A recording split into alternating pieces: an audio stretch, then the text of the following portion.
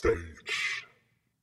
Vi I gang med en ny runde med Å-podden Backstage, og I dag så har vi fått besøk av, jeg vet ikke hen du I hierarki når det gjelder konger av Hunndalen, men Nils Jørgen Nygaard, eller Jønne, som de fleste vel har hørt du blir kalt. Det begynner å bli ganske tett befolket med kjendiser fra Hunndalen nå. Det jo faktisk ganske mange vettige hunndalinger. Det ganske, ja, det ganske moro.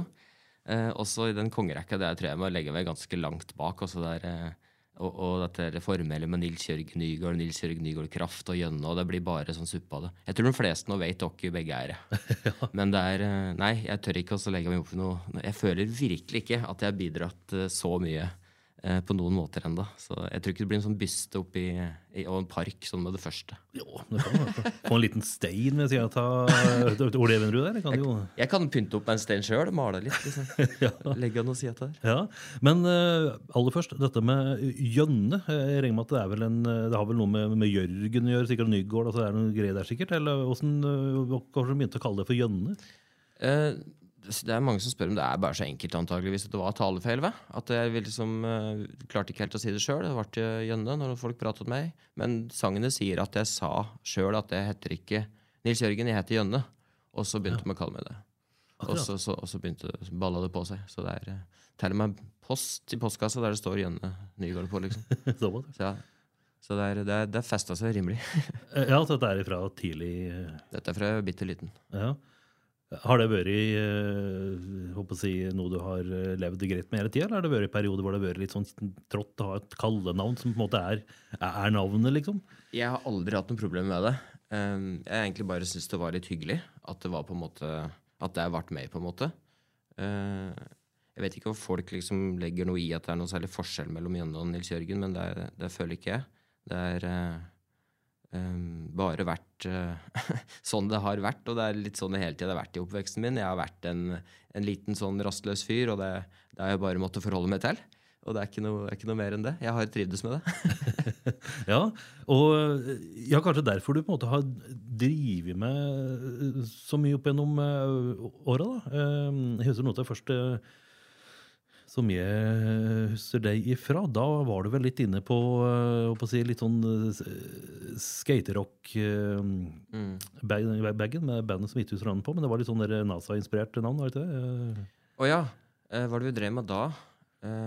Var det vi drev med S for Bob? Det stemmer det, S for Bob, ja, stemmer det. Stemmer. Og så hadde vi Project Blue Book også, rett for det, som var I samme NASA-gata. Ja, riktig, med litt sånn der uforklarlige fenomener, skal jeg si inspirasjon. Ja, men S for Bob, det dere på I stund. Gunne Virkesom I hvert fall. Spilte med I hvert fall. Vi spilte en del, vi altså. Det var en skikkelig morsom gjeng som levde av ånde for våres eget uttrykk inne på Musta, på øvingslokalene der, og vi fikk også tidvis vist fra musikken en del. Vi skulle gjerne ha gjort det enda mer, men det var den kompispakka som liksom var kanskje vel så viktig der som å erobre verden, men vi hadde også egentlig lyst til å gjøre det. Men ja, så det var en sånn kombinasjon, men jeg synes vi hadde utrolig mye gøy, og vi husker vi varmet jo faktisk opp for Turboneger på Gjøvik gård. Så det var jo en av de kulere jobba vi gjorde, for å si det sånn. Ja, og litt I samme veiva, så husker jeg at du stod og dirigerte Hunndalen mannskor. Ja. Det skjedde mye på den tiden der. Ja da, altså det var farfaren min som stiftet mannskoret. En Ludvig Nygaard. Så den interessen har jo kommet selvfølgelig derfra, og da fatteren var formann I koret. Så mistet de dirigenten sin, og da hadde jeg akkurat startet opp på å studere musikk på Hamar, på høyskolen der. Og da hadde jeg hatt litt ensembleledelse etter meg Tove Lundborg. Ja, som vi kjenner her på bruket. Absolutt, vi hørte det tvers av gangen der. Så, og da var jeg så liksom, ja, jeg synes det var forferdelig altså, at de skulle slutte liksom. Og da med min lille spede erfaring, og vi hadde jo dirigert også på musikklinja. Vi hadde jo ensembleledelse der også, med Nils Edvard. Og så de spurte da, og jeg var skikkelig tenkeboksen, kan jeg virkelig begynne å dirigere et kor på ordentlig liksom? Og da gjorde jeg det da, så fikk jeg med en kompis første året, som liksom satt og spilte piano og var stemmegiver, og så hadde jeg dirigeringen og det musikalske for øvrig. Så det var veldig naturlig. Det liksom alltid, det litt sånn der forbannelse og en velsignelse at man har flere interesser. som får lyst til også. Jeg la meg engasjere veldig lett av forskjellige ting. Om det kunst, eller om det sport, faktisk. Så la man seg liksom finne sånne ting som tar tak i deg. Og da gjorde det også faktisk da mannskoret veldig mye på grunn av den tradisjonen det har i Hunndalen, og patriot som jeg og med farfar og sånn, men det var veldig naturlig på en måte, og litt skummelt da. Ja. Hvordan var det kormedlemmene tok det når det kom en unge jypling og skulle lede selveste mannskoret? Jo, det var... Med damer det vel? Ja, Hunndalen blandet mannskor. Ja. Nå jeg jo tilbake til koret, for å si det sånn, som ren sanger da. Ja, riktig, ja. Du har rykket opp eller ned opp på det? Nei, jeg synes det var veldig morsomt å kunne være med uten å ha det på en måte, den forpliktelsen og ansvaret. Jeg synes det noen ganger godt å hoppe litt over på andre siden av bordet og bidra på den måten også. Så jeg synes det veldig gøy å være med. Og jeg har jo gjestedirigert flere ganger når man har mistet dirigenter ved liksom, det opptredener og vært sykdom og sånn. Men jeg husker når jeg kom inn at ja, det var en god del etablerte kutymer der, og hvordan man skulle gjøre det, ikke minst. Men de var fryktelig greie med meg, synes jeg. Og de liksom ville på en måte hjelpe meg litt i gang. Så det ble jo såpass at vi ble fryktelig godt kjent og veldig glad i den, så jeg dirigerte dem i 7 år. Ikke sant? Så det var jo, og etter det så har jeg hatt kontakt med dem da. Ja. Og nå jeg tilbake som sanger, så jeg vet ikke, vi var ganske mange, og så har vi hatt en del samarbeid med Grande mannskor. Så jeg har hatt dirigert dem også da. Så det var mange morsomme opplevelser der med sangerstevne i Røros og bussturer og diverse. Ja, for det jo ofte litt vaksige folk som med her. Definitivt, så nå driver jeg og prøver å få i gang flere da, på min alder liksom, for å, når vi drar jo ned snittet litt når vi dukker opp liksom, så nå jeg en Øyvind Hovde og en Jørn Endre Majors da, som fra gamle musikklinjetider liksom nå i mannskoret da, og vi prøver å få med oss flere da. Tor Egil har sagt at han kanskje skal være med litt, og vi driver og maser litt her og der. Ja.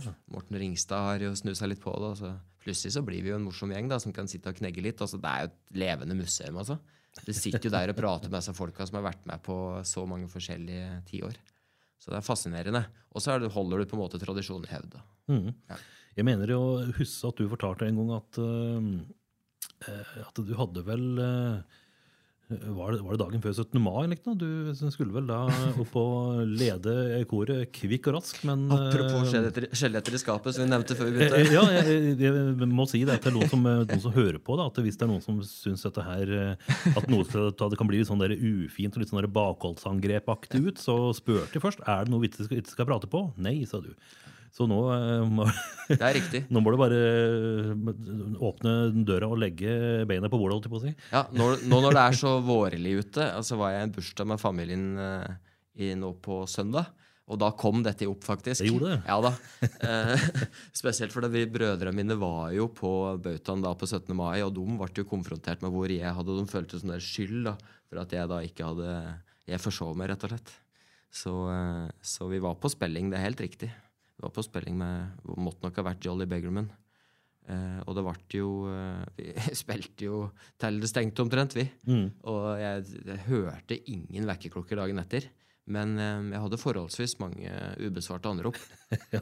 Så det var, jeg har vært mer rakeryggen når jeg dratt på med dressen og gått ut i 17. mai-feiringa, altså. Ja. Enn akkurat den dagen. Men jeg husker ikke om jeg tok det nede i Evenrudeparken, eller om jeg bare liksom nå får det være. Jeg tror jeg kom sterkere tilbake, faktisk. Ja, for det skulle være, er det 7 eller noe? Ja, dette som regel, vi møter opp 7, ja. Ikke sant? 7:15, 7:30 jo vi i gang da. Så jeg jo der hvert år, der jeg hvert år siden jeg var bitte liten, vært med fatteren dit da, og hørt på taler og korps og speidere og mannskoret. Ja, men hvordan den følelsen når du våkner etter en spillejobb, glad, fornøyd, og 17. mai, det fri, deilig dag, og så plutselig bare, dæven. Nei, det sjokk, så klart, og katastrofe det, men du har ikke noe annet valg enn å bare bite i det umiddelbart. Jo lengre du driver og drag det ned på grunn av det, så får du ikke gjort noe med det. Du må bare stå rett i det. Så det første jeg gjorde var å si unnskyld til koret når jeg kom på neste øving, og de bare aksepterte det med en gang. Så jeg forklarte opplegget, og det var helt katastrofe, og skal jo ikke skje. Så var vi ferdig med det. Ja. Men de fikk synge? Og, de fikk synge, de fikk hjelp til korpsdirigenten ja. med å veive dem i gang, da. Ja. Så det er klart, det er jo, noen ganger så kan man jo lure litt på, det er veldig trygt for dem å ha den personen som dirigerer, de som har gjort de avtalene. Så det handler jo om bitte litt mer enn å bare starte og slutte likt, liksom. Så det var ikke helt bra. Jeg må innrømme det. Men jeg har gjort det godt at jeg har jo dirigert korpsen noen ganger, når de ikke har hatt korpsdirigent. Da. Litt sånn takk for sist. Ja, takk for sist. Ja, men det er koselig da. Så nå men har det vært litt slik at nå står liksom kor og korps litt sånn tett ved i tilfelle noe skulle skje, at hvis noen glemmer seg, så er det i hvert fall en dirigent i salen. Ja da, det her er en dirigent i salen. Ved bautaen, ja. Ja, det er jo mange du kan steinkast unna, flere som sikkert kunne dukke opp. Men vi står støtt tett på morgenen opp med bautaen, om det er 1. mai eller 17. Det hender det er litt sånn freskt på morgenskvisten. Ja, men det er godt at det løste seg. Men hvordan var det du havnet opp i den der nydelige musikkgryta som noen av oss har vært så heldige å dumpe opp i på en eller annen slags måte? Ja, for min del så tror jeg det er litt den der flaue klisjéhistoria om at jeg lå og hørte på musikk helt stille, liksom.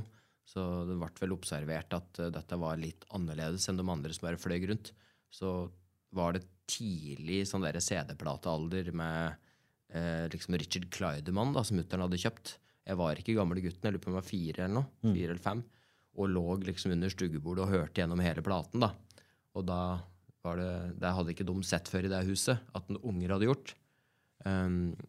Og så begynte jeg, så jeg satte meg liksom bare bort på pianokrakken, for det var jo piano fra Snertingdalen, ikke sant, eller Reddalen, pianofabrikk som sto i huset åt oss. Så da begynte jeg bare å trykke på noen tangenter, og så sa jeg at jeg hadde lyst til å lære å spille. Og da sa mutteren og fatteren at jeg måtte vente, liksom. De var ikke så sikre på om det liksom var noe greier, og så hevde jeg vel at jeg hadde laget en sang, da. Og så var det onkelen min som påpekte at jeg faktisk spilte det samme når jeg hadde lagd denne sangen min. Da var jeg 5 eller 6 år. Og da sa mutteren og fatteren, ja, greit, liksom. Du skal få lov til å lære å spille piano, men vi har fått, da de pratet med Magnus Landro, og han hadde sagt at de ville vente til jeg hadde lært å lese. Ja, sånn i forhold til noter, da. Nå har aldri noter vært min greie, men det var jo definitivt greia til Magnus, da, Landro. Nesten litt sånn alle han der kunne synge før han kunne gå, holdt på å si. Nei, altså, for meg så har det alltid handlet om også å høre på toner. Jeg er helt fascinert å bare sitte og lytte på toner. Det kan bare være ei, liksom.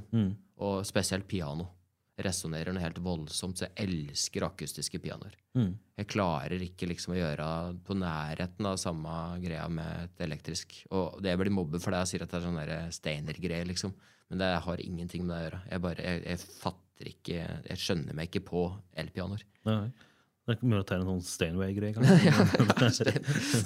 men klart, hvis du spiller synt, da er det selvfølgelig, da er det ikke noe problem. Da synes jeg det er gøy. Men hvis jeg skal ha pianolyd, da klarer jeg ikke også, jeg finner ikke liksom den måten å spille på som jeg gjør på et akustisk piano, da. Men jeg har jo aldri vært noen pianist på den måten. Jeg har liksom brukt det som sånn veg til å oppleve og lage musikk. Litt sånn som et verktøy. Så jeg er nesten mer sånn perkusjonist på et piano. Så jeg ga meg jo med noter, ikke sant, når jeg gikk i sjette og liksom, hadde lyst til å slutte. Og så jeg Great Balls of Fire, og da gikk det jo sikringer i hugget på meg. Og Jerry Lee Lewis ble liksom kjapt den store helten som mutteren, og jeg tok tog inn til Oslo, og så fant vi rockenoter. Og da sa Landro at jeg kan ikke noe så mye om denne musikken her, men jeg kan i hvert fall rette på feilene du gjør. Så da spilte jeg liksom, da ble det liksom litt mer sånn rock'n'roll fiskeboll, og så jeg sluttet jo å spille da, hos lærer, og så spilte jeg det jeg liksom hadde lyst til. Og så endte det opp med at jeg tok mer besifring hos Ivar Georg Hansen i Kinine. Og etter det så egentlig bare spilt liksom etter mitt for godt befinnende på en måte. Så teknikk finnes ikke, det er mer liksom et uttrykk, tror jeg. Ja. Og så spiller du jo gitar, som mange har fått med seg. Er du litt sånn bare du får noe i hendene, så kan du spille på det, liksom? Nei, altså, det jo, da må man jo bruke skikkelig mye tid på det, ikke sant? Men jeg tror alle musikere kan det. Og så må de selvfølgelig ha lyst til å få ut lyd. Men jeg har alltid hatt lyst til å få ut lyd mer enn jeg har lyst til å spille noe jeg ser eller hører. Så jeg synes det morsomt å få ut lyden og så lage mitt eget mønster. Jeg liksom ser og hører veldig mye ting, og så får jeg lyst til å lage musikk på en måte litt basert på det. Det høres litt rart ut. Så de lydene på en måte bare kommer. Og da kan jeg sitte veldig lenge, om det gitar, om det en mandolin, om det en lutt, om det harp, om det kan være fløyte, liksom, det munnspill, du kan bare sitte og fikle med det, da. Men sånn gitar var definitivt et sånt instrument, hvor du kunne sitte og fikle, liksom. Og ganske mye mer mobilt enn et piano. Så når jeg fikk det i fangen, Tore Hansen satte det i fanget på meg på ungdomsskolen, da ble jeg sittende en stund. Så da liksom ble det litt sånn gitarspilling ut av det. Men jeg har aldri hatt noe undervisning i gitarspill. Jeg hadde en Jale Hagen så vidt på han vel her enda, han også. Han jo bokstavlig talt tvers over gangen. Ja. For der det rockeverste ved siden til heisen der. Ja, nydelig. Som vi må si at du ikke tørte å ta, på grunn av at du ikke skulle virke som du var dårlig trent, så du gikk trappa opp hit. Det godt gjort. Ja, altså jeg tenkte at jeg tar heisen, fordi det var det jeg prøvde først, men fordi jeg ikke skulle fremstå som andpusten, men jeg måtte jo ta trappa, jeg ble andpusten, så jeg ble avslørt at jeg ikke ekstremt godt trent om dagen. Altså. Nei, men det flere som blir andpusten opp den, så det innenfor. Ja, men dette med å spille, når du merker at just dette her får jeg til, og dette her kan det bli noe av, gikk du også videre da til den der, skal jeg si, laks formidlingsinteressen, eller var det mer å spille på gutterommet, holdt jeg på å si? Ville du ut og spille med folk og spille for folk? Jeg ville begge deler. Veldig mye på gutterommet. Veldig mye ting som ikke nødvendigvis skal over dørstokken. Det gjelder også band, at det mye som skjer der, og så det noe som du tar over dørstokken. Jeg hadde nok lyst til å spille for folk. Vi startet jo tidlig å spille i band. Ikke sant? Og jeg husker jeg var på sånn på barneskolen så var jeg på sånn der blokkfløytegruppe, liksom. Der jeg liksom sammen med 3 jenter i klassa. Det var liksom ikke det hippeste de gjorde. Da. De tøffe gutta lurte på hva jeg drev med da, når jeg stod og spilte 4-stemt blokkfløyte, liksom. Men jeg elsket det jo. Og det har liksom vært litt sånn, som du nevnte, denne skaterocken. Jeg husker når det var skateboard halv nede i mjølke, jeg vil si brenneriet. Så da stakk jeg jo fra skateparken med brettet under armen og vide bukser, for jeg skulle på pianospilling, ikke sant? Ja. Og det tørte jeg ikke å si. Nei. For da var liksom tøffinga, de drev med skating, så jeg kunne ikke si at jeg skulle stikke, for jeg skulle spille klassisk piano. Nei, det ble litt pysete. Ja, det ble litt sånn pysete. Ja. Så, hva det du spurte om, forresten? Jo, det var litt med denne formidlings... Ja, bandgren og sånn, ja. Nei, så vi startet jo band på ungdomsskolen, så vi hadde jo lyst til å spille. Og definitivt... Tidlig så var det jo en blanding. Noen ville da definitivt spille Metallica, liksom. Og så, men jeg begynte allerede da å tvinge på sanger, da. Så du laget selv det? Ja. Så vi hette Boisterous, som betydde høyt og voldsomt. Og vi hadde låter som Warriors of Death, og Superstars var den som hette, og så var den som hette Moromann, for jeg var veldig glad i Stephen King. Ledsaget har lyst til lyrikk, sikkert. Ja, altså de teksten de skal aldri et menneske se. Det var hysteriske greier, altså. Men uansett, det var gøy da. Så, ja, skapertrangen og formidlertrangen tror jeg har gått litt sånn hånd i hånd. Det har liksom vært litt sånn 50-50 egentlig. Men definitivt gøy å komme og få spilt, ja. Jeg liker å vise fram det jeg har lagd. Absolutt. Hvis ikke så det ikke nødvendig hvis det så stort poeng. Men samtidig så merker jeg at det veldig mye musikk som fryktelig personlig, og som bare skjer der og da. Og som jeg aldri på en måte behøver å dele. Og som en ting som på en måte skjer i rommet, da. Og så kan noe annet komme ut at på en måte på andre siden. Så ja, litt sånn det. Ja. Som nevnt, så du litt yngre enn meg, men i hvert fall når jeg begynte å farte rundt som reporter i herværende avis, så var jo du overalt. Og ikke minst, da var det jo noe som heter Bar Ampfield, som da tok over etter Pub Anfield. Og der var du jo også jevnt og trutt på scenen med forskjellige sammenhengende konstellasjoner, S for Bobs sjøsagt, og så ble det etter hvert Jolly Beggarmen og så videre. Musikklivet i Gjøvik, da er vi jo da på slutten av 90, brytning 2000, litt inn på 2000-tallet, og skal si frem til 2010 da, liksom, de sier vel at New York en slags kulturell smeltedigel, men du når det bobler og syder godt her også. Det var utvilsomt uten sidestykke da, altså. Jeg var nok en bedre publikummer enn utøver på den tida. Jeg var nok inne i mitt mest sånn rastløse på mange måter, men jeg elsket den tida. Det var så mye folk som på en måte hadde en sånn der slags fellesnevner nede på puben der. Og det var masse band, en voldsom jamtradisjon, og uansett liksom den der greia med at du trengte jo ikke altså avtale noen ting. Du bare dro dit, og der var det morsomt og interessant, tanke på samtalepartner, og plutselig så skjedde noe på scenen.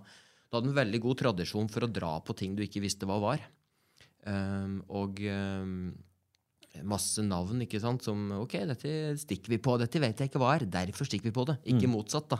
Slik som dette vet jeg ikke hva er, derfor drar jeg ikke på det.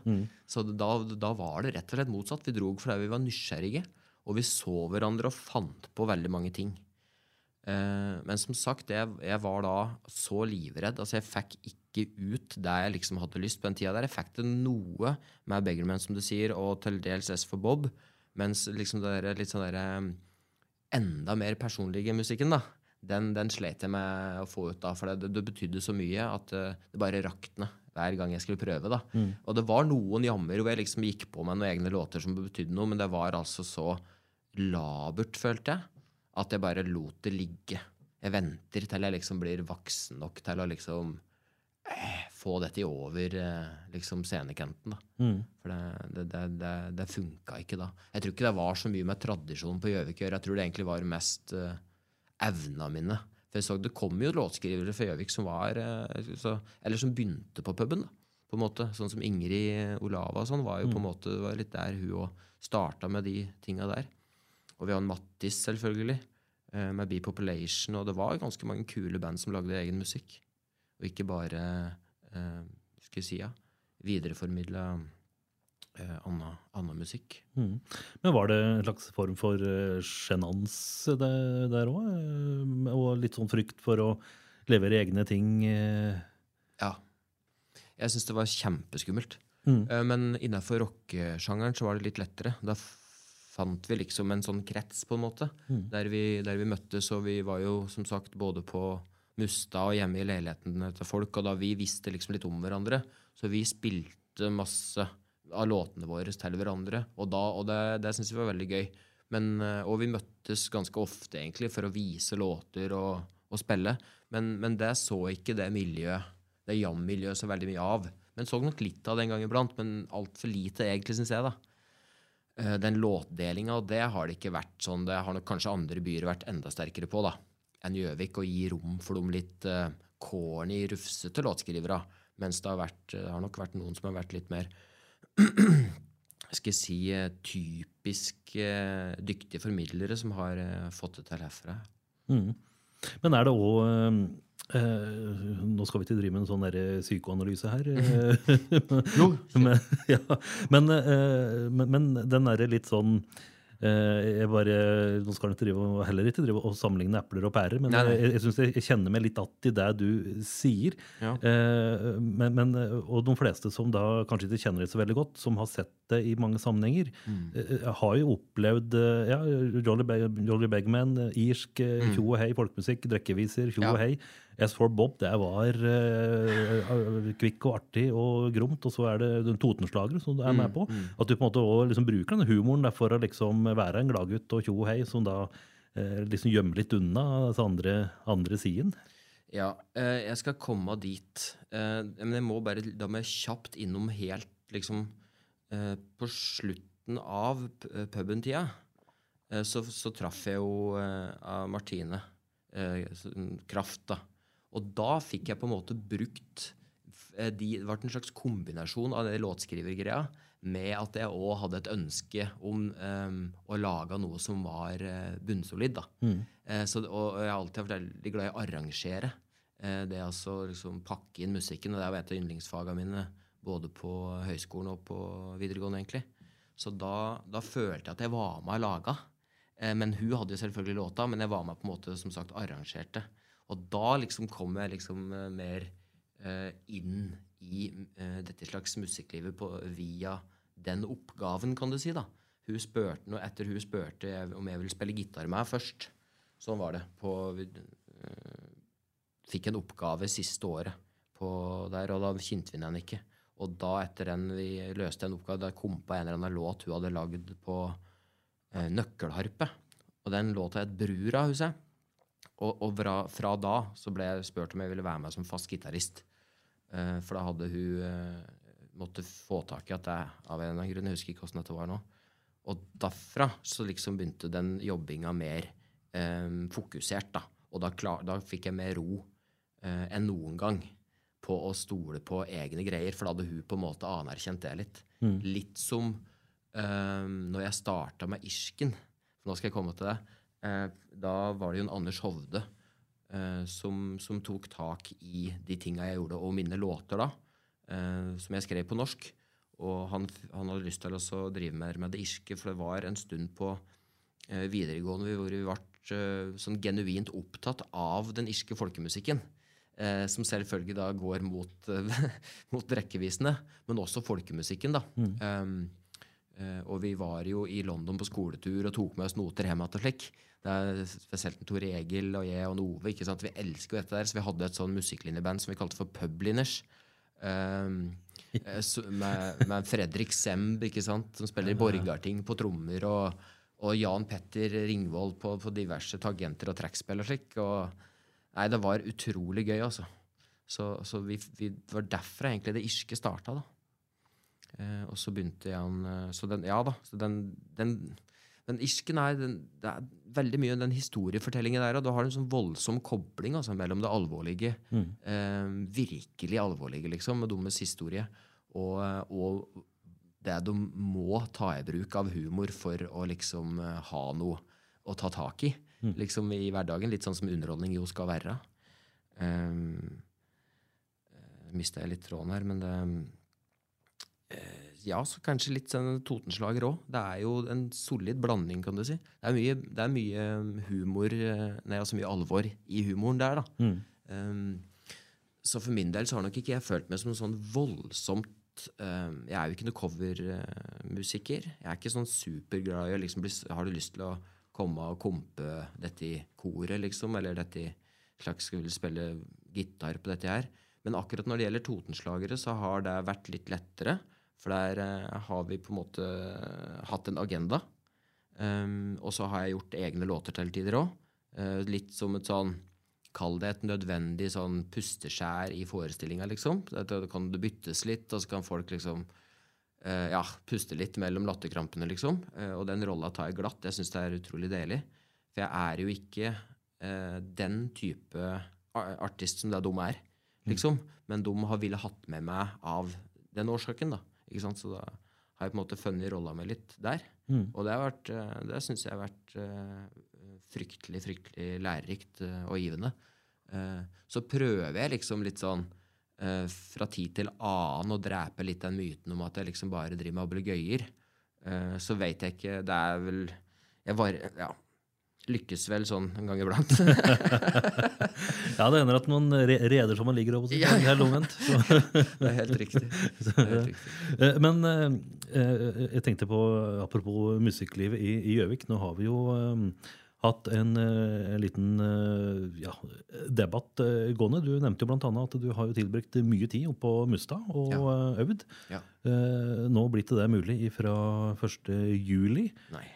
Og det å finne øvingsrom, det er jo ikke akkurat gjort i en håndvending. Hvordan er det du ser på dette her nå? For det er vel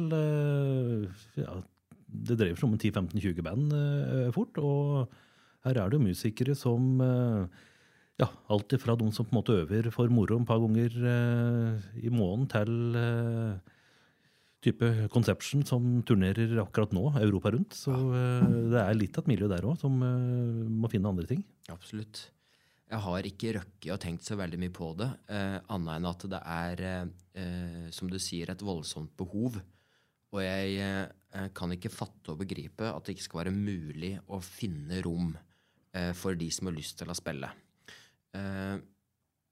Det ikke liksom bare, det ikke det jeg sier, men vi har liksom alltid klart å finne en plass å spille. Så jeg håper at ved at Musta ikke kan bidra, at det må finnes en annen plass vi får dytte dette inn da, og man klarer å finne et sted hvor man kan møtes midlertidig. Klart jeg skjønner at mutteren og fatteren digget jo ikke at vi øvde i andre stua opp på garden. Jeg dør der du ikke fikk lagt ordentlig att, liksom. Vidar Bjørnsen satt opp trommesett sitt der, og jeg min Marshall, og vi kjørte på med liksom Enter Sandman. Det var jo ikke gunstig. Men vi må jo klare å finne en eller annen avkrok, en eller annen garasje, et eller annet rom, en eller annen leilighet, som vi får spilt i frem til vi finner en løsning. Så folk må jo på en måte bare være litt kreative nå. Og liksom kanskje si fra at naboen, liksom, hvis det blir sent, at det mulig det kommer noen lyder nå, men vi gir oss klokka 11 for eksempel. Men og så kommer du litt an på hvordan du øver, ikke sant? Hvis du avhengig av å skru opp på maks, så må du ha en plass, for å si det forsiktig. Men så det går jo an å øve på andre måter nå. Men jeg håper, så folk må ikke gå helt i kjelleren, nå må de være litt kreative, og så må musikkbyen litt på banen da, for også deale litt med de som sitter med rom rundt omkring i byen. Så må det vel løse seg på et vis, får jeg tro. Vi håper det, og dette her jo da et litt sånn vennlig oppspark da, til den pågående kulturhusdebatten. Vi ser jo blant annet på våre venner på Hamar, som jo har, fortsatt har et nytt kulturhus. Det vel 7-8 år gammelt, pluss minus. Og de har jo, kan blant annet skjelte med over 30 saler som spesiallagd for øving, alt fra rockeband til korps, til kor, til symfoniorkestret. Så det vel, så der skulle det være, Karl? Ja, det jo slik at kulturen skal jo på en måte ikke overleve alltid til tross. Jeg har trua på at det fryktelig mange rom rundt omkring i Gjøvik, men vi må jo for Guds skyld nå prøve å få samle dette her litt mer, på en slik måte at det ikke blir for dyrt for de som skal bruke rommet da. Og jeg helt overbevist om at fryktelig mye starter med den trivselsfaktoren, med tanke på det å utvikle de fleste byer. De fleste folk flytter ikke til en by bare på grunn av arbeidsplassen. Det handler veldig mye om hvordan det ser ut der, og hva man kan oppleve der.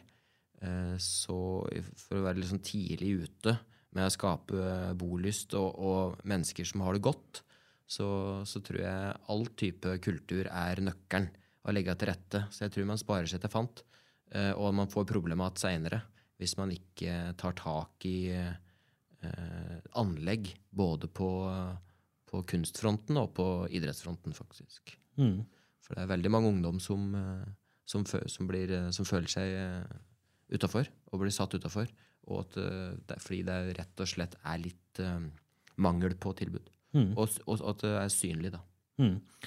Så et kulturhus vil jo samle folk, ikke sant? Ja. Og for ikke så lenge siden så var jeg en tur oppe i Øystre Slire, oppe i Heggenes. Sier du det? Der har de noe som heter Lydkåken. Oi. Det koster vel 2,5 millioner å sette opp, og et lite hus dedikert for øving, pluss studio. Ja. Der har kommunen gått inn med, var det 1,2 eller 1,5 mill, og resten har kommet av givere. Så der det full aktivitet, og der betaler de som skal øve, betaler 300 kroner i året. Oi. Eller 600 kroner da har du sitt tilgang på studio. Ja. Så det mulig. Oi. Ja, der ser du. Lenge leve distriktet. Det jo helt vilt, dette. Ja, noe sånt, sier seg selv at ville ha gjort stor forskjell. Ja, Heggenes rock sitter der altså. Ja, definitivt. Ja. Nei, altså, Gjøvik vi må henge i, altså. Vi ikke noe tvil om det. Så vi får utnyttet disse her kreftene som ligger her. Ja, apropos, du nevnte på det, å være kreative når ting skal gjøres. Og jeg vet ikke, jeg har liksom ikke hørt at det har vært gjort før, for nå skal jo dekk i Dog Valley Fever ut på en relativt raus turné, men her går det unna. Ja da, vi hadde den ideen først i fjor, og så skulle vi vi måtte vente, for vi måtte gjøre ferdig plata så klart, men det var noe singelslepp. Vi har jo gitt ut fem låter nå, så vi ventet litt med den ideen. Det kan være også fordi det ble liksom Jønne, dette her blir for mye liksom. Mens denne gangen så har det vært vet du noe rart, nå gjør vi det. så ja, dette her med å rase rundt og spille korte så akustiske minikonserter, det jo en ganske effektiv måte å få spredd musikk på, sagt hallo liksom, vi Dog Valley Fever, i dag slipper vi plate, 3-4, ikke sant, og så vi i gang. Ja. Så det jo tett kjør, du må ha liksom, logistikken på stell, og det godt planlagt så klart. Så det bare å hive seg rundt, så vi grugeleder oss til det. Samtidig så det skal liksom visse sånne dager, så det nødt for da skal du kjenne litt på det. Det skal ikke bare, du skal bande litt, og plutselig det liksom sludd, og det parkeringsproblemer, og liksom, noen ganger så liker jeg litt dette der at vi fikk til noe, men det kostet liksom. Det kostet. Så det første utkastet mitt var jo, da fikk jo de andre bakoversveis, og jeg ser jo nå at jeg var noe vel ambisiøs, men da hadde jeg lyst til å gå for rekordforsøk da. I hvert fall, så da hadde jeg 19 gigger da. Linet opp etter hverandre med litt kortere tid imellom, og så skulle vi selvfølgelig avslutte med litt sånn grandiost, men nå kjører vi dette i sleppet, og så skal vi gjøre en liten mjøsgreie. Vi skal komme oss over til Hamar, og så skal vi spille på litteraturfestivalen faktisk, på Lillehammer, og så skal vi liksom la plata få lov til å leve litt inn i sommeren, og så skal vi med litt småjobber, og så skal vi på turné til høsten, det som planen nå, for da skal vi holde det fast, trykke opp vinyl. Dette første albumet da. Stas. Og så den skiva kommer nå på fredag, 28. 28. på fredag, 28. Da slipper vi jogge med døde før vi slutter å ljuge, og turneen etter vi jogge med døde før vi slutter å spille. Og ja, hvis du da hører på dette etter den 28. så har du da gått glipp av tidenes lanseringsturné, for det ikke mange stopp blir det her i nærmiljøet? Nei, det var 10. 10 stopp? Ja, det var 10 låter og 10 spilleplasser. Ja, for dette blir litt sånn guerilla-jobbing. Det ikke dukker opp, slår til og forsvinner ut i formiddagen, om å si. Ja, litt sånn pop-up-orkester kan du si, så ordet det drasser med seg kontrabass. Jeg kommer med kassegitar, og Sven kommer med skranglekasse, kajon-greier og noe ræl. Og så roper vi IHA, og så trykker vi til inn i diverse plasser, da, alt fra Globus til Rema til Vibes og Kafka og NT6, og det mye diverse vi skal innom. Så det blir kjempemoro, vi gleder oss. For noen som vil få med den første stoppen, hen den, og hvor og når? Ja, den halv 11 på Globus. Café i Hunndalen. I Hunndalen, ja. Det det. Så avslutter vi på turné, vi på Four Sound, faktisk. Ja, oppe på Kalderud. Ja. Hvor lang tid har dere brukt da, alltid på å si? På noen tid jobbet? Jeg husker ikke, altså, akkurat nå. Jeg kan sjekke, men vi skal være ferdig på eftan en gang, liksom da. Ja. Men det ikke, håper å si, fulle konserter selvfølgelig? Nei, det blir som sagt minikonserter. Ja. Så vi gjør sikkert 3-4 akustiske låter liksom, per plass, før vi må pakke ned og komme oss videre for å rekke det vi skal. Men samtidig så får du et greit inntrykk selv, når du på en måte okkuperer folk på den måten nå kommer vi bare brasende inn i et rom, og så tvinger du tvinger egentlig litt folk til å høre på når vi spiller, så det ikke sånn der jeg vet ikke, det ikke sånn der et klassisk taffel, liksom. Nei. så du blir liksom, du må på en måte forholde deg til det på et vis, da. Ja. Så da tror jeg det holder med 3 låter. Ja, Det jo, for de som da lurer på sjangeren, så det bare å gå inn og eksempel høre på første singeren, Rasister og miljøsvin, allerede en klassiker. Du, den har fått litt ben å gå på, og selvfølgelig traff vi godt når den ble jo sløpp i dagen hvor Trump var tivet ut av Hvithus. Ja. Og der hadde vi jo selvfølgelig håpet på at skulle skje, så det var utrolig morsomt, men den har tydeligvis et eller annet som vi ikke helt skjønte med en gang, men den jo forholdsvis tydelig da, for å si det sånn. Ja da. Så det morsomt, så da startet vi jo dette musikkvideoprosjektsamarbeidet vårt med Alexander Ostad, og har liksom holdt koken der da, så vi har lyst til å knuse flere sparegriser nå. Vi får spilt oss opp litt, og så laget mer musikkvideoer da, for det jo fryktelig moro. Ja, men litt om Dog Valley Fever da, for det vel også sånn. Ja, jeg husker i hvert fall første gangen som jeg hørte det, og hørte nyss i det, at jeg tenkte at dette her må være tull, liksom. Dette her må være sånn humorpakke, men så det vel, begynner det å skala litt, så det vel flere lag med bass på veggen der også? Ja, hvis det noe prosjekt som har det, som jeg har satt i gang så av meg selv, så det Dog Valley Fever. Det definitivt presentert tidvis med skal jeg si, at du pakker det inn på en måte som gjør det litt mer enkelt å sjekke det ut, men der ligger det og skurrer ganske mye under overflata.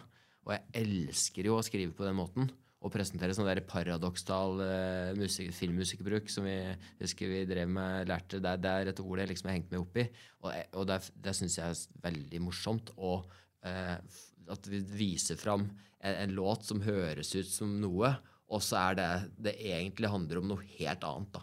Akkurat. Ja. Og ikke nødvendigvis folk behøver å få med seg det, men det mye morsommere å fremføre noe som du står for 900% liksom. Så Dog Valley handler jo veldig mye om den formidlingsformen på mange måter da. Mye jeg putter i det der, men det jo mye gamle låter og mye nye låter og sånn, men det definitivt alvor. Det skal sies, og sånn sett så var det lettere å få med Sven og Ori, som på en måte så mer på låtene enn på meg da. Så de catcha egentlig det kjappere enn noen andre herfra ville jeg gjort det. Og de merket det også på første spillinga. Så det synes jeg utrolig deilig. Da har jeg fortsatt dårlig samvittighet. Unnskyld Ori og Sven for at jeg dro deg med på kjøpesenter. Vi spilte jo der for å få dekt litt utgifter på plakater og sånn, så spilte vi på Hemmat etterpå som første gigen. Og klart at det å spille på kjøpesenter, det skal du ikke gjøre som første gig. Så det var smertefullt det, altså. Det tøft den. Ja, det var rimelig heftig, så det har vi lovd det selv at vi ikke skal gjøre noe mer. Da skal det være litt andre omgivelser, omstendigheter, for å si det sånn. Men så Hemmat-giggen, allerede da, så bare, det sånn det sånn det ja. Og da var det jo folk i salen allerede da, som hadde hoppet fra et plateselskap, management booking, for de hadde lyst til å drive med seg selv, som satt i salen og ville jobbe med oss. Akkurat. Og jeg skjønte det ikke, for jeg trodde bare at det satt noen rundt der og sa at hvis jeg hadde, så hadde jeg villet gjort, men det personen satt og sa at jeg ville jobbe med deg. Men jeg var jo på en måte i min egen boble etter jeg hadde gått av scenen, og Sven og vi satt der bare og nikket og var glad, liksom, da, for vi fikk ros. Og så skjønte vi etter hvert da, at det faktisk var sånn det var. Så begynte vi å jobbe sammen med dette mennesket. Og så kom den ekte jobb og tok at en annen type jobb hun måtte ta tak i, for da ble det bare Dog Valley som var hennes liksom, opplegg en stund. Men vi lærte veldig mye av hun, og så skal vi bare holde koken, vi altså. Selv om hun måtte gi seg av sine grunner. Ja, stemmer, ja. Men det jo litt artig da, den konstellasjonen, for da det jo deg da, med din bakgrunn. På bass, Uri Sala, jazzbassist, og Sven Andrén, studiomagiker og trommis i flere sammenhenger. Hvordan var det du fant ut at en jazzbassist og en studiofyr som også flink til å spille trommer. De ville ha med i bandet mitt. Jeg kan starte med en Sven. Han dro vi oss med til Castlefest i Nederland. For vi trengte vikartrommis på Martine Kraft-band. Da spilte vi på en hysterisk festival der jeg aldri sett lignende. Det var så mye folk med vinger og horn og utkledninger at det var enda sprøere enn Farewells-greiene vi har drivet med i USA. Og vi dro med en Sven inn etter her. Jeg skjønte ikke hva han var med på i starten der. Men vi bare dro på smilebåndet, vi, og spilte, og hadde det dødsmoro. Og ble veldig godt kjent der. Og så har jo han hatt veldig god greie på ting som i hvert fall, egentlig jeg har savnet litt med Martine-produksjoner før, at litt det der atmosfæriske, vi har vært veldig gode på det organiske liksom, og så da begynte dette her litt samtidig med at Martine har vært invitert til så mange sånne urbefolkningssettinger da, i USA. Og da hadde jeg lagd så mye låter, ikke sant? Og da ville vi utnytte de låtene med dette atmosfæriske giret. Og da startet vi I Was Here, som jo nå oppe og gå da, heldigvis. Så vi øvde jo her om dagen, vi skal spille konsert nå snart. Så Jan Sven kjente hverandre fra det. Så han visste jo på en måte litt mer mine tanker om musikk da, ikke sant? Så når jeg på en måte begynte å forklare Dog Valley Fever, så trengte jeg liksom ikke å si så mye mer enn at han på en måte bare stolte litt mer på det enn det noen andre ville gjort. Og når det gjaldt en Ori, så visste jeg bare at han var spillesugen. En så dyktig fyr, liksom. Han og som på samme alder som meg, jeg visste at han var glad i mye av den samme musikken som meg. Og det var en Sven som foreslo han. Akkurat. Så når jeg tok kontakt med han, så var han jo klar med en gang. Så vi bare møttes og spilte, og det var liksom ikke noe å lure på. Det var så lett første gang vi spilte, så det jo ikke kompliserte greier, men samtidig må du jo lære deg en del ting, og jeg tenker jo ikke så mye over hva jeg lager, og det veldig tekstbasert, ikke sant? Så hvis jeg legger på et ekstra slag i takta der, eller om det kommer en linje i verset der, så det viktigere for meg enn at det skal gå opp da. Så sånn sett så har jeg på en måte fintet dem ut litt, men det uten at jeg klar over det. Og ellers så jo på en måte Dog Valley-musikken handler jo fryktelig mye om uttrykket, definitivt, og at det deilig å lage musikk som du liksom mener noe helt hysterisk. Hvis du står for innholdet så mye at du kunne bare tenke deg å stå på en fjelltopp og skrike det av all kraft, liksom, da det liksom mye lettere å spille det. Ja, sant. Hvordan jeg håper å si, liksom ambisjoner med dette? Det verdens herredømme, holdt på å si, eller det jo litt sånn dristig å kalle det for et hobbyprosjekt for all del, men også, hvordan ambisjoner med Dog Valley Fever? Nei, altså, du kan jo si at det begrenser seg jo selvfølgelig mer enn når vi driver med I Was Here og Martine, som vi har spilt såpass mye rundt utenfor Norge med, at du kommer vel kanskje raskere ut på et vis enn de tingene som konkurrerer med så mange forskjellige ting. Mens Dog Valley kommer raskere, så vil det også raskere å stoppe opp på et vis da, med tanke på at det norske tekster og på hardpakke dialekt liksom. Men det gjør jo hele Norge, og det gjør jo hele verden. De synger på dialekten sin, så det ikke noe nytt. Men vi har tenkt å være et band som man skal ta på alvor i Norge. Ja. Det det som ambisjonen. Og så har vi vært litt sånn at det ikke nødvendigvis her som våres liksom, det her vi må spille mest, vi må komme oss rundt omkring i Norge, men samtidig så tenker jeg at det lurt å ha mange lyttere i distriktet ditt også. Jeg husker Øyvind Sauerlia fra Grammofon, når han signet artister, så var han litt opptatt av at de hadde fotfeste i distriktet sitt, for da visste han at da hadde han en lytterskare. Så han startet liksom der da. Så jeg synes det helt kult å spille rundt på innlandet liksom. Det herfra vi og hvorfor ikke liksom skape noe her, og så kan vi heller utvide horisonten litt ettersom. Men utgangspunktet var jo ikke at vi skal spille på Toten. Det var jo at vi skal lage kul musikk, og om det på dialekter eller ikke, så mener vi jo at det noe der som verdt å dele med resten av Norge. Så blir det bare, får vi se om vi orker, rett og slett. For det handler veldig mye om å orke. Vi merker jo at vi får tilbakemelding på at dette her vi interessert i. Men du må virkelig stå et løp. Du må ut og spille. Det tror jeg den største feilen jeg har gjort med alle bandene jeg har vært involvert i, at jeg har ikke dratt ut og spilt og gitt blanke i om det kommer folk eller ikke. Du må ut og spille ferdig med saken. Og hvis du ikke gjør det, så har du ikke mulighet til å bygge den type konsertpublikum. Da vil du bare suse rundt og spille på lukka arrangementer, og folk får ikke med seg videre. Så vi har hatt masse fete jobber her og der, men det må spilles, altså. Ute i kronkler og krinkler, og da blir du kjent med Norge og publikummet ditt. Så om det kommer 10 eller 30, altså, la oss si da, etter hvert at du klarer å bygge opp at du kan spille for mer om 50 og 100. Det faktisk ikke alle som samler 50 og 100 i alle byer rundt omkring i Norge. Men det skal jo være mulig.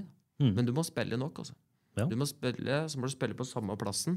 Så når du kommer at, så kommer det, hvis det var 10, så får vi håpe at det var 15, og så får vi håpe at det plutselig dobler seg, ikke sant? Hvis du gjør dette opp att. Så vi må orke.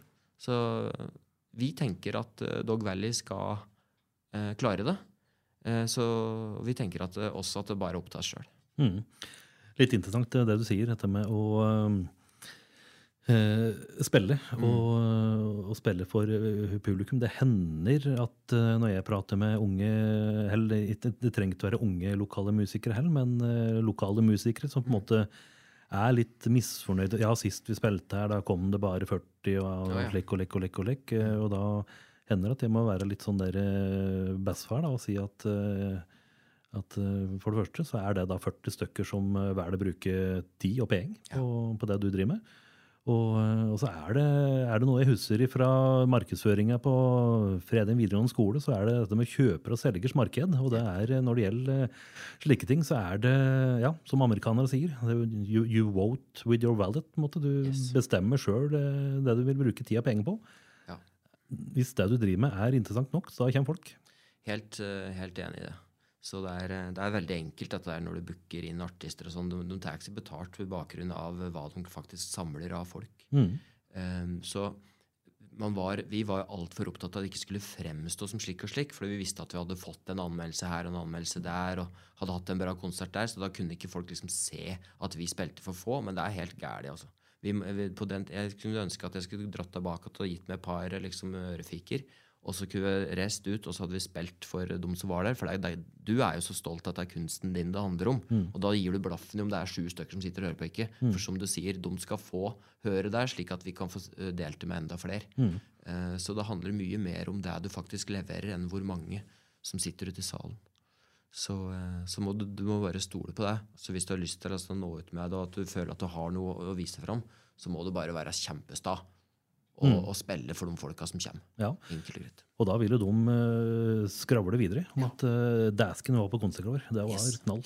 Ja, ikke sant? Vet du, det var 7 stykker der. Det var det feteste jeg hørt, liksom. Ja, neste gang så blir du med, liksom. Og da skjer det ting.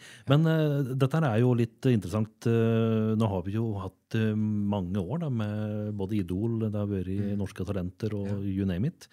Og der har vi hørt flere historier med folk som knapt har stått på en scene før, men vinner en konkurranse og blir hauset opp, blir plassert på en luksusbuss, farter rundt i Norge med topp forhold, og så går det en måned, så den dealen over, og så så må du arbeide selv, og da har de ikke den ballasten som kanskje mange som har spilt på lokalpuben her. Nei, det tror jeg handler om flere ting. Det handler også om artister som kanskje nå i større grad har vokst opp med denne panel-TV-tradisjonen, som har lyst til å være på scenen, men når de først kommer dit, så de ikke helt sikre på hvorfor. Sånn at de har ikke den der ferdig agendapakka som veldig mange artister jeg synes interessante har. At de på en måte kommer med et innhold, da, snarere enn at de bare skal vise at de flinke til å synge. Ikke sant? Og all respekt til de som flinke å synge, men jeg synes at det deilig med kontekst på det, og at det noe personlig ved det. Ikke sant? Og dette opphauseriet jo, når det gjelder det jeg kaller for panel-TV, da blir jo befolkningen litt opplært i hva som bra ved dette her. Ikke sant? For at det sitter folk og mener ting om det, og så får de høre og forklart det. Jeg ganske sikker på at mange av verdens største artister ikke hadde gjort det spesielt bra i Idol. Bob Dylan liksom hadde meldt seg på The Voice, det hadde vært stusslig, altså. Men så det handler om veldig mye mer da, enn å liksom bli trykt videre på den knappen, eller hva det enn måtte være. Det så voldsomme krav nå til de artister som driver med alt mulig, som synger perfekt, danser, har de feteste låtene, at jeg forstår at folk møter veggen etter den markedskua mjølka, fordi da blir det tomt, altså. Det ikke bare å liksom plutselig havne der, tror jeg. Men jeg tror det lettere å havne der hvis du har drivet lenge, liksom. Og at du har hatt en plan. Og at så det ikke sånn at alle som melder seg på de der konkurransene, det har jo vært konkurranser innenfor musikk i alle år, egentlig. Om det klassisk eller pop, for å si det på den måten. Men jeg ikke sånn superbegeistret for disse konkurransene personlig, men det handler nok mer om at jeg synes det blir lagt for mange føringer for folk. At jeg synes det bør være opp til lyttere selv i større grad enn at det liksom skal beskrives i så stor grad hva som genialt med noe, da. Ja, ikke sant. Men dette her vel tanker du har hatt lenge, for jeg kan i hvert fall ikke huske å sette noe Idol-Jønne på TV. Så. Nei, men vi harslerte med det på Intuit et år, som jeg jo har hatt i ungdomsskoleforestillinger, ikke sant? Ja, så da lagde vi sånn panel der liksom alle artistene kom på, da, elevene, og så var det are you into it or out of it? Ja, så ble det satt dommere der, og egentlig var vi mest opptatt av å fremme seg selv, ikke sant? Ja. Og sin markedsverdi, og sminka seg, og egentlig var det tilbakemelding av dommes var jo viktigere enn det prestasjonen var. Ja, for det handler om seertall, ikke sant? Ja, visst. Så det jo... Ja, så da hadde vi litt gøy, for å være helt ærlig. Og gikk på litt sånn der Hunger Games-stil, liksom, med blått hår, og nei, jeg husker hva helt. Så da jeg, Mari-Katrine, humret litt for oss selv da, om det nådde hele veien ut. Ja, jeg tror faktisk det var en god del som skjønte poenget. Ja, det lov å håpe. Ja, det lov å håpe. Men det hender at vi glimter til nå, så det være den som vil glemme til. Ja da, og som sagt, det jo musikk skal tas vare på så mange måter, så det dukker opp fantastiske sangere, ikke sant? I disse programmene. Og de skal jo for Guds skyld bruke de sjansene de har. Det bare det kom den der bølgen med det jeg kaller panel-TV, mens på en måte en tradisjon for oss å fordype seg mer i musikken, det kom helt likt, ikke sant? Så nå skal på en måte låtene midt i fleisen, og så fort som mulig, for å konkurrere med alt sammen, så du rekker ikke å sette deg ned og høre på en plate, liksom. Nei. Og det en grunn til at det formatet finnes. Det fordi det viser et spekter av artisten, ikke sant? Så nå det jo ikke... Musikken har jo... Popmusikken spesielt har jo tapt en del, da. Men det jo selvfølgelig veldig mye bra som blir lagd av noen få. Det det. Men, og de stae, da, så klart. Men popmusikken som uttrykk jo... opplever jeg som svakere nå, faktisk.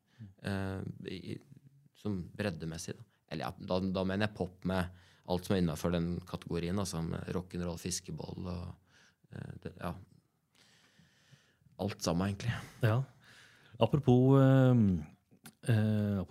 musikk, dine verker, mye av det ligger ute på internett. Hvis folk vil høre på, så det vel bare å klikke seg fram både her og der. Ligger Jolly Beggarmen ute på nettet, den skiva? Og fy søren, nå ble det jo usikkert. Jeg vet ikke akkurat nå, altså. Den skuer egentlig ut. Vi har et fonogram til det. CD-er har vi. Men nå ble jeg jo usikker på om Jolly Beggarmen ligger ute. Det ligger nok noe ute der, altså. Ja. Men det meste ligger jo ellers ting jeg har vært med på. Ja, Martine-tinga ligger jo ute, og ikke minst Dog Valley Fever, der ligger jo foreløpig samlede verker ute. Dog Valley Fever, og så det selvfølgelig I Was Here, og så det helt nye Jump of Joe da, som jeg og Martine driver og surrer med.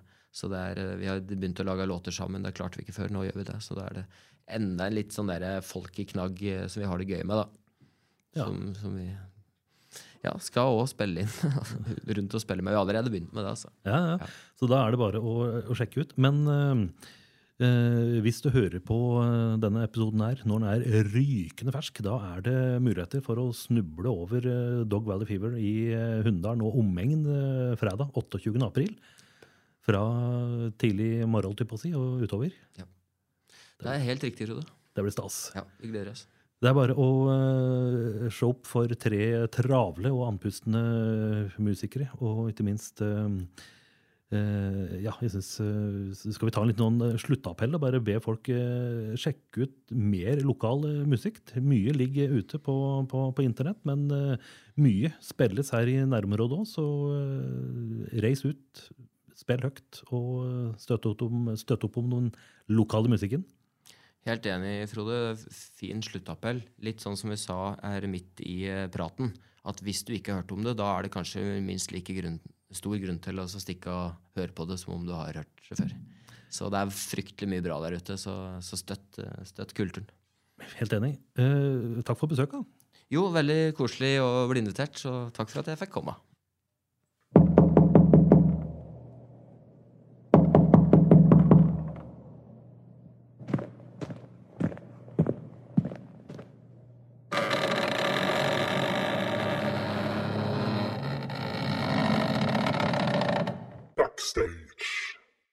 Du har hørt en podcast fra OA. Ansvarlig redaktør Erik Sønsli.